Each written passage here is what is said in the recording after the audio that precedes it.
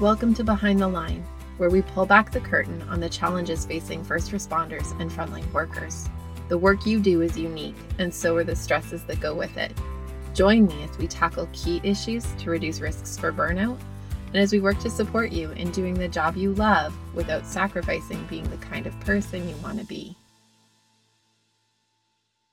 Hey there, and welcome back to Behind the Line. I'm your host, Lindsay Foss. I'm a clinical counselor specializing in trauma therapy, and after over a decade working with first responders and frontline workers around issues like burnout, compassion fatigue, PTSD, and related OSIs, I've become a passionate wellness advocate and educator for those who sacrifice so much for our communities out on the front lines. Behind the Line is a place for us to talk about the real life behind-the-scenes challenges facing you on the front lines. I created this podcast with the hope of bringing easy access to skills for wellness, allowing you to find greater sustainability both on the job and off.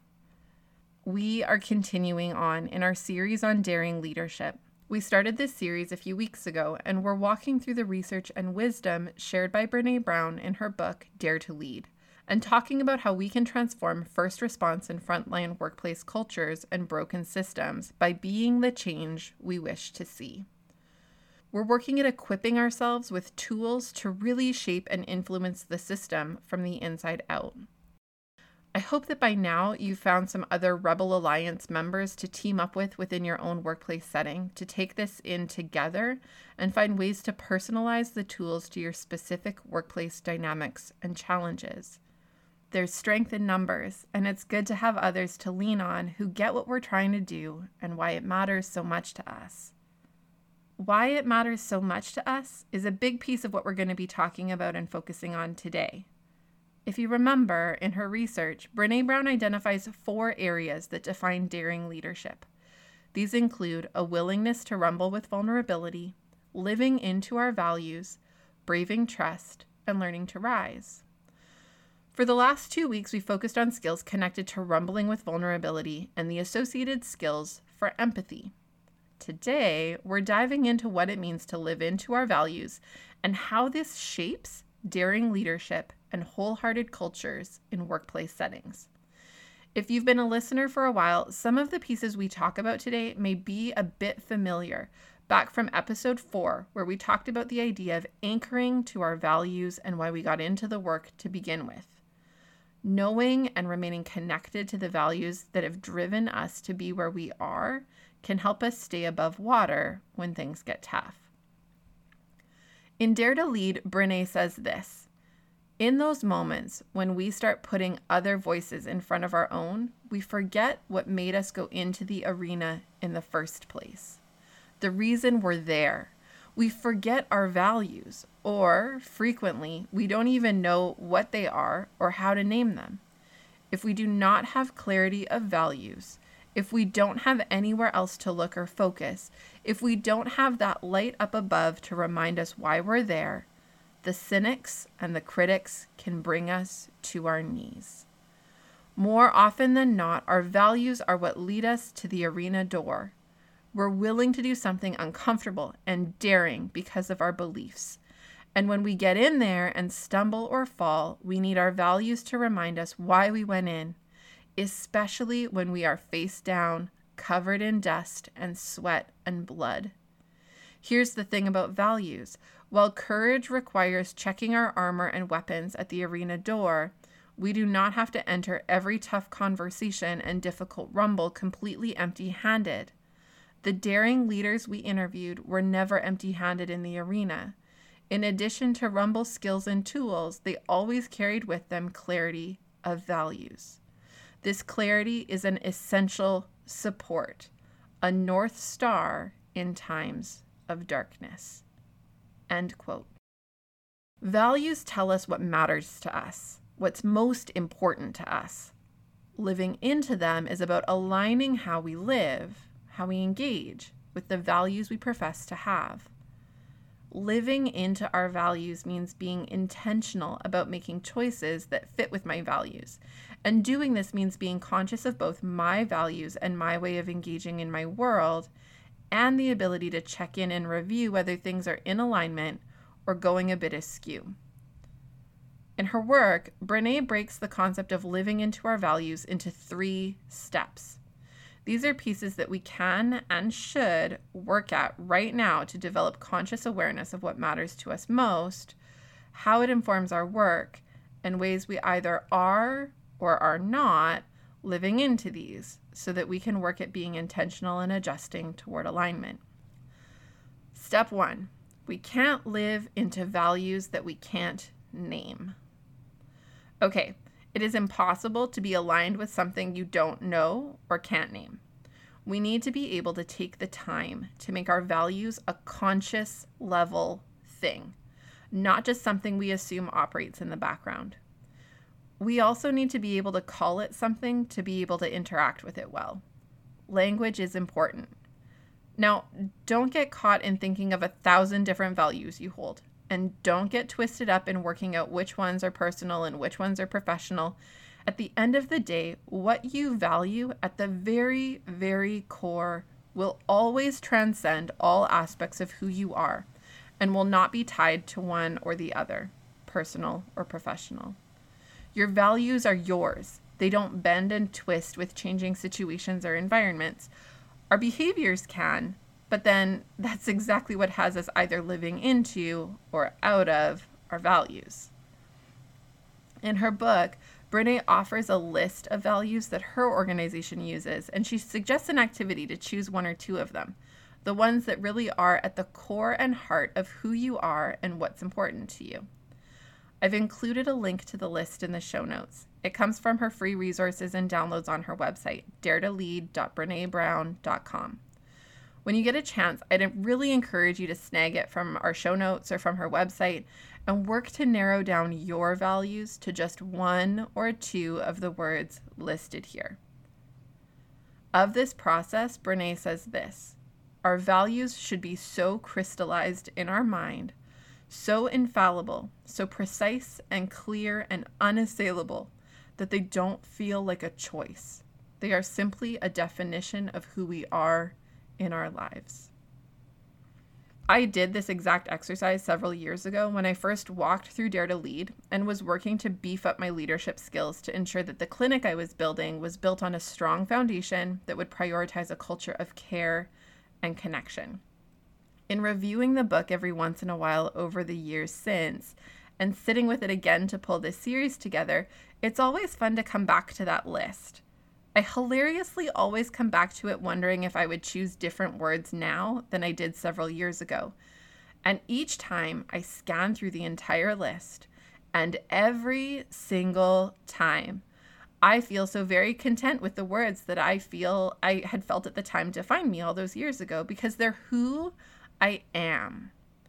My 2 core values are community and understanding. Everything that I do involves these 2 pieces. In my work and in my life, I am tempted over and over again to shortcut things, make quick decisions, or skip over parts of the process to hurry things along. But when I lean into my values, I always come back to this place of, do I feel like I fully understand what's happening before I make the leap? Or have I taken sufficient time to hear and understand the voices of those involved to ensure this decision really works for those it will impact? The choices that transcend the space between personal and professional filter through this set of core values too. Ensuring I fully understand what I'm committing to and what it offers or takes away from my family if I say yes or no has become a pretty vital question as the organization I lead continues to grow, expand, and demand more. Wherever possible at our workplace, I'm looking for ways to bridge connection and community. Even when some of our clinicians work exclusively online rather than in the office, and some live in distant communities, I feel a sense of purpose connected to these words, a purpose in cultivating community and supporting others and feeling understood. My joy is fueled by seeing people come together, care for one another, and feel seen, heard, known, and valued, which to me is really just at the core of feeling understood. And I anchor to these to keep me living into my values and standing in my integrity. Brené says, quote, integrity is choosing courage over comfort. It's choosing what's right over what's fun, fast, or easy. and it's practicing your values, not just professing them." End quote. As you work through identifying your core values, be careful not to be lured towards words that you've been coached to be or to value. Go for the ones that really speak to you and about you as you truly are. Brené instructs that you can ask yourself these 3 questions to help guide the process. Number 1, does this define me? Number 2, is this who I am at my best? And number 3, is this a filter that I use to make hard decisions? Don't feel like you have to scramble to write those down. You'll find them in the show notes. Okay, this carries us into step 2, taking values from BS to behavior. This step is really all about how the rubber hits the road. And I think for many who work in first response and frontline work, this is also where they see the disconnect in their own organizations. When we talk about the idea of living into our values, it's not enough to identify some nice words and believe that we embody these. We have to actually show up and act from these places. We have to walk the talk and not just pay lip service to the lovely idea of values and then compromise them whenever it gets hard or uncomfortable. And when I say we, I do mean you and I and each of us as individual cogs within the system. But I also mean the overarching we, the capital W we, that represents our collective organizational level values and ways of engaging. I shared during the first episode of this series about my experience working in a government-funded organization that supports women facing domestic violence and abuse. On the surface, the values of the organization sounded good. We work to identify and name abuse in its various forms and empower women with understanding and supports to determine their own next steps. The programs focused on giving clear, evidence-based information, supporting connection and empowerment, growing grassroots change, and I loved every aspect of those pieces. Meanwhile, at an organizational level, the messages were different, and in actual fact, eerily reflective of the abuse issues we were mandated to help identify and solve. The values on paper were not what was reflected in action, and this dramatic dichotomy resulted in staff feeling confused, set up to fail, insecure and fearful, walking on eggshells, and ultimately in significant numbers of stress leaves and staff turnover and retention issues. Brené talks about the idea that we need to operationalize our values. We have to find ways to identify behaviors that act as indicators of whether I'm on track living into my values or not. And again, this can and needs to be both on an individual personal level as well as on an organizational level. Her suggestion is to ask 3 questions as it relates to each of our values. Remember, you're supposed to choose 1 or 2 from that list, in an effort to get clear on how we put values meaningfully into action. Here are the questions. Number 1, what are 3 behaviors that support your value? Number 2, what are 3 slippery behaviors that are outside of your value? What that means is what kind of things tempt or get you sucked out of behaviors that align with your values. And number 3, what's an example of a time when you were fully living into this value? Using these questions to gain clarity on values in action is going to be key in helping you to choose to engage from your values even when it's tough and uncomfortable, because often these are the moments we need them the most. Step 3, empathy and self-compassion, the 2 most important seats in the arena. Okay, when we're talking about the idea of being in the arena, being willing to get into the ring and get busted up in an effort to really be there, being our fullest, truest selves and not shying away from the hard stuff, we need to recognize that some stuff's going to get stirred up. We are going to have to confront things that we have potentially avoided or deferred or been totally oblivious to, especially when we are working to be in the arena within systems where we're alongside others with their own versions of being in the arena. Part of the work of being in the arena is recognizing that not everyone's arena experience is exactly the same. While we all face pressures, pushback, and obstacles in the ring, for some the stakes will be higher, or the fight will be rigged against them.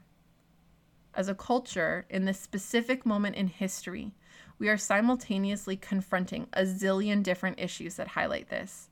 And at the heart of many of these conversations is a concept called privilege. Whether the topic is race, gender, sexual orientation, economic status, religion, some of us are in positions where we will personally confront more of these in our own personal arena, and some of us will encounter them less. Meanwhile, as daring leaders, we need to be prepared to listen and use our empathy skills that we talked about last episode to navigate understanding the lived experience of those we're leading.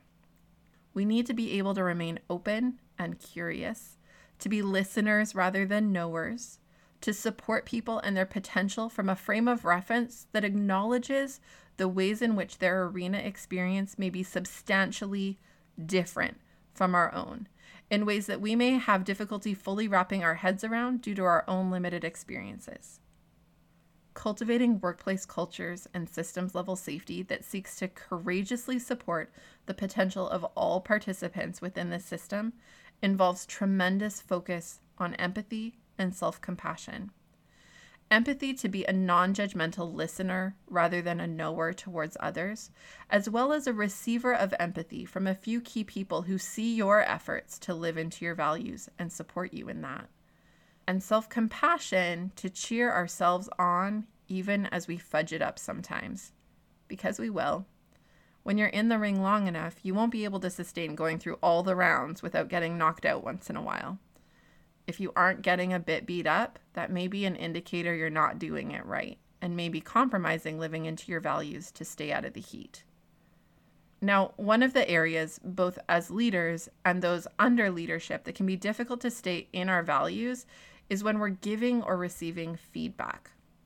I think we have likely all experienced times where we've witnessed feedback gone awry, or where we've compromised our values when dealing with feedback. I appreciate that this is an area Brené focuses on, given that it shows up so much within workplaces. And I think it's really valuable for those who are currently in leadership roles to review what she has to say on the topic of living into your values when delivering or receiving feedback. We don't have time today to cover this piece, but I do plan to circle back to it in another episode because her research outlines some really specific and practical questions to evaluate readiness to offer feedback as well as receive feedback in a way that's aligned with wholeheartedness, and it's super good. If you don't want to wait until I circle back to it, because I'm not totally sure when I'll get to that one, I do encourage you to grab the book and take a look for yourself. There is one other piece that Brené talks about around living into our values, and it really speaks to our core assumptions about others. Within organizations, she identifies that a common value identified on paper is something called an assumption of positive intent. What this means is that organizations pay lip service to the value that they believe that people are doing the best they can with what they have, and works to see the best in people. Meanwhile, hearkening back to the idea of operationalizing and having our actions match what we say on paper, this can be tricky to actually put behavior language to. Brené says this: the people who are the most generous in their assumptions of others have the clearest boundaries. The most compassionate and generous people I've interviewed in my career are the most boundaried.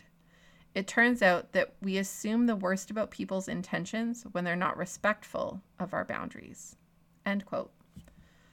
When we say we want to live into our values in an effort to be daring leaders who are working to stand in courage and cultivate the potential of others, we're saying that we identify value in people. If we identify value in people, we have to assume that people are giving the best they can with what they've got. Now, extending an assumption of positive intent is not carte blanche. It doesn't mean that we let people bulldoze us, or we placate, or we ignore shortcomings or poor work-related outcomes. It means that we're responsible for standing in clear boundaries, outlining our values and our limitations to facilitate the ability for others to see, understand, and work with us from that boundaried place. It's like we've circled back a bit to the episode where we talked about the idea that clear is kind.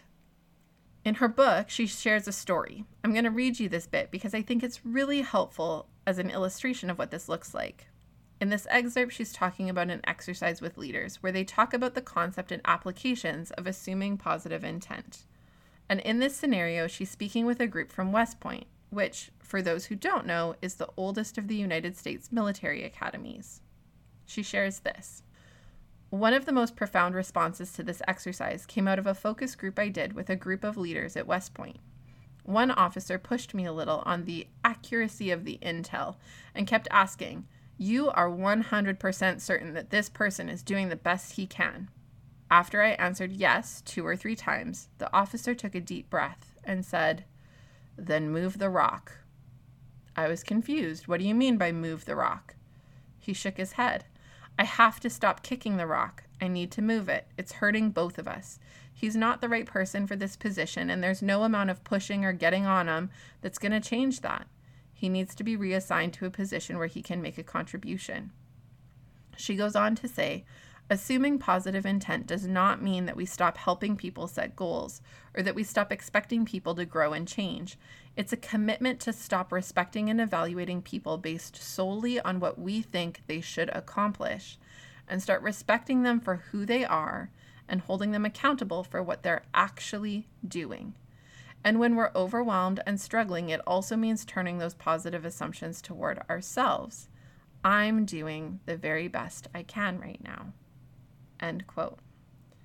If you're hearing this idea of assuming positive intent and you find yourself struggling with a reaction in you that says, "Hell to the no, there is no way that so-and-so is giving their best," I have some news for you. The research clearly suggests that those who find it easy to operate from an assumption of positive intent are consistently also those who were categorized as practicing wholeheartedness.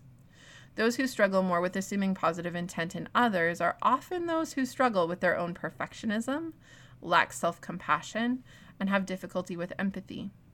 If this is an area where you're feeling tripped up, it might be shining a light on some bigger issues.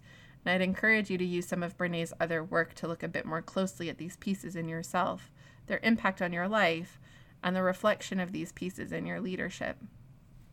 I'm not sure if you know, but every single episode we post links to additional resources, and during this series this includes much of Brené's work, as well as downloadable resources in a weekly episode challenge, where we challenge you to think about and apply what we've talked about that week. As you work to grow into the areas we're talking about around leadership and the other topics we cover throughout this podcast, be sure to take a look at the show notes that can be found on our website to deepen your learning and personalize the topics. My assumption of positive intent is that you are here because you are committed to making a difference for yourself, for others, and for the system and world at large. I know this about you because I'm right in there with you. Thanks for choosing to spend some of your time here with me, learning and growing our skills together. I truly believe we can make a difference, and I'm grateful for your bravery in showing up and venturing into the arena with me. We're going to continue breaking down daring leadership next time, so I'll see you back here soon. As always, please rate, comment, and share the podcast with those in your life who you think would benefit. We're grateful to those who have been encouraging their workplaces to promote the podcast through their staff newsletters, to their employee assistance services, and to their union groups. The further we spread these messages, the faster we can revolutionize the systems we're in, and the more we can do it together. Stay in the ring, keep showing up, and until next time, stay safe.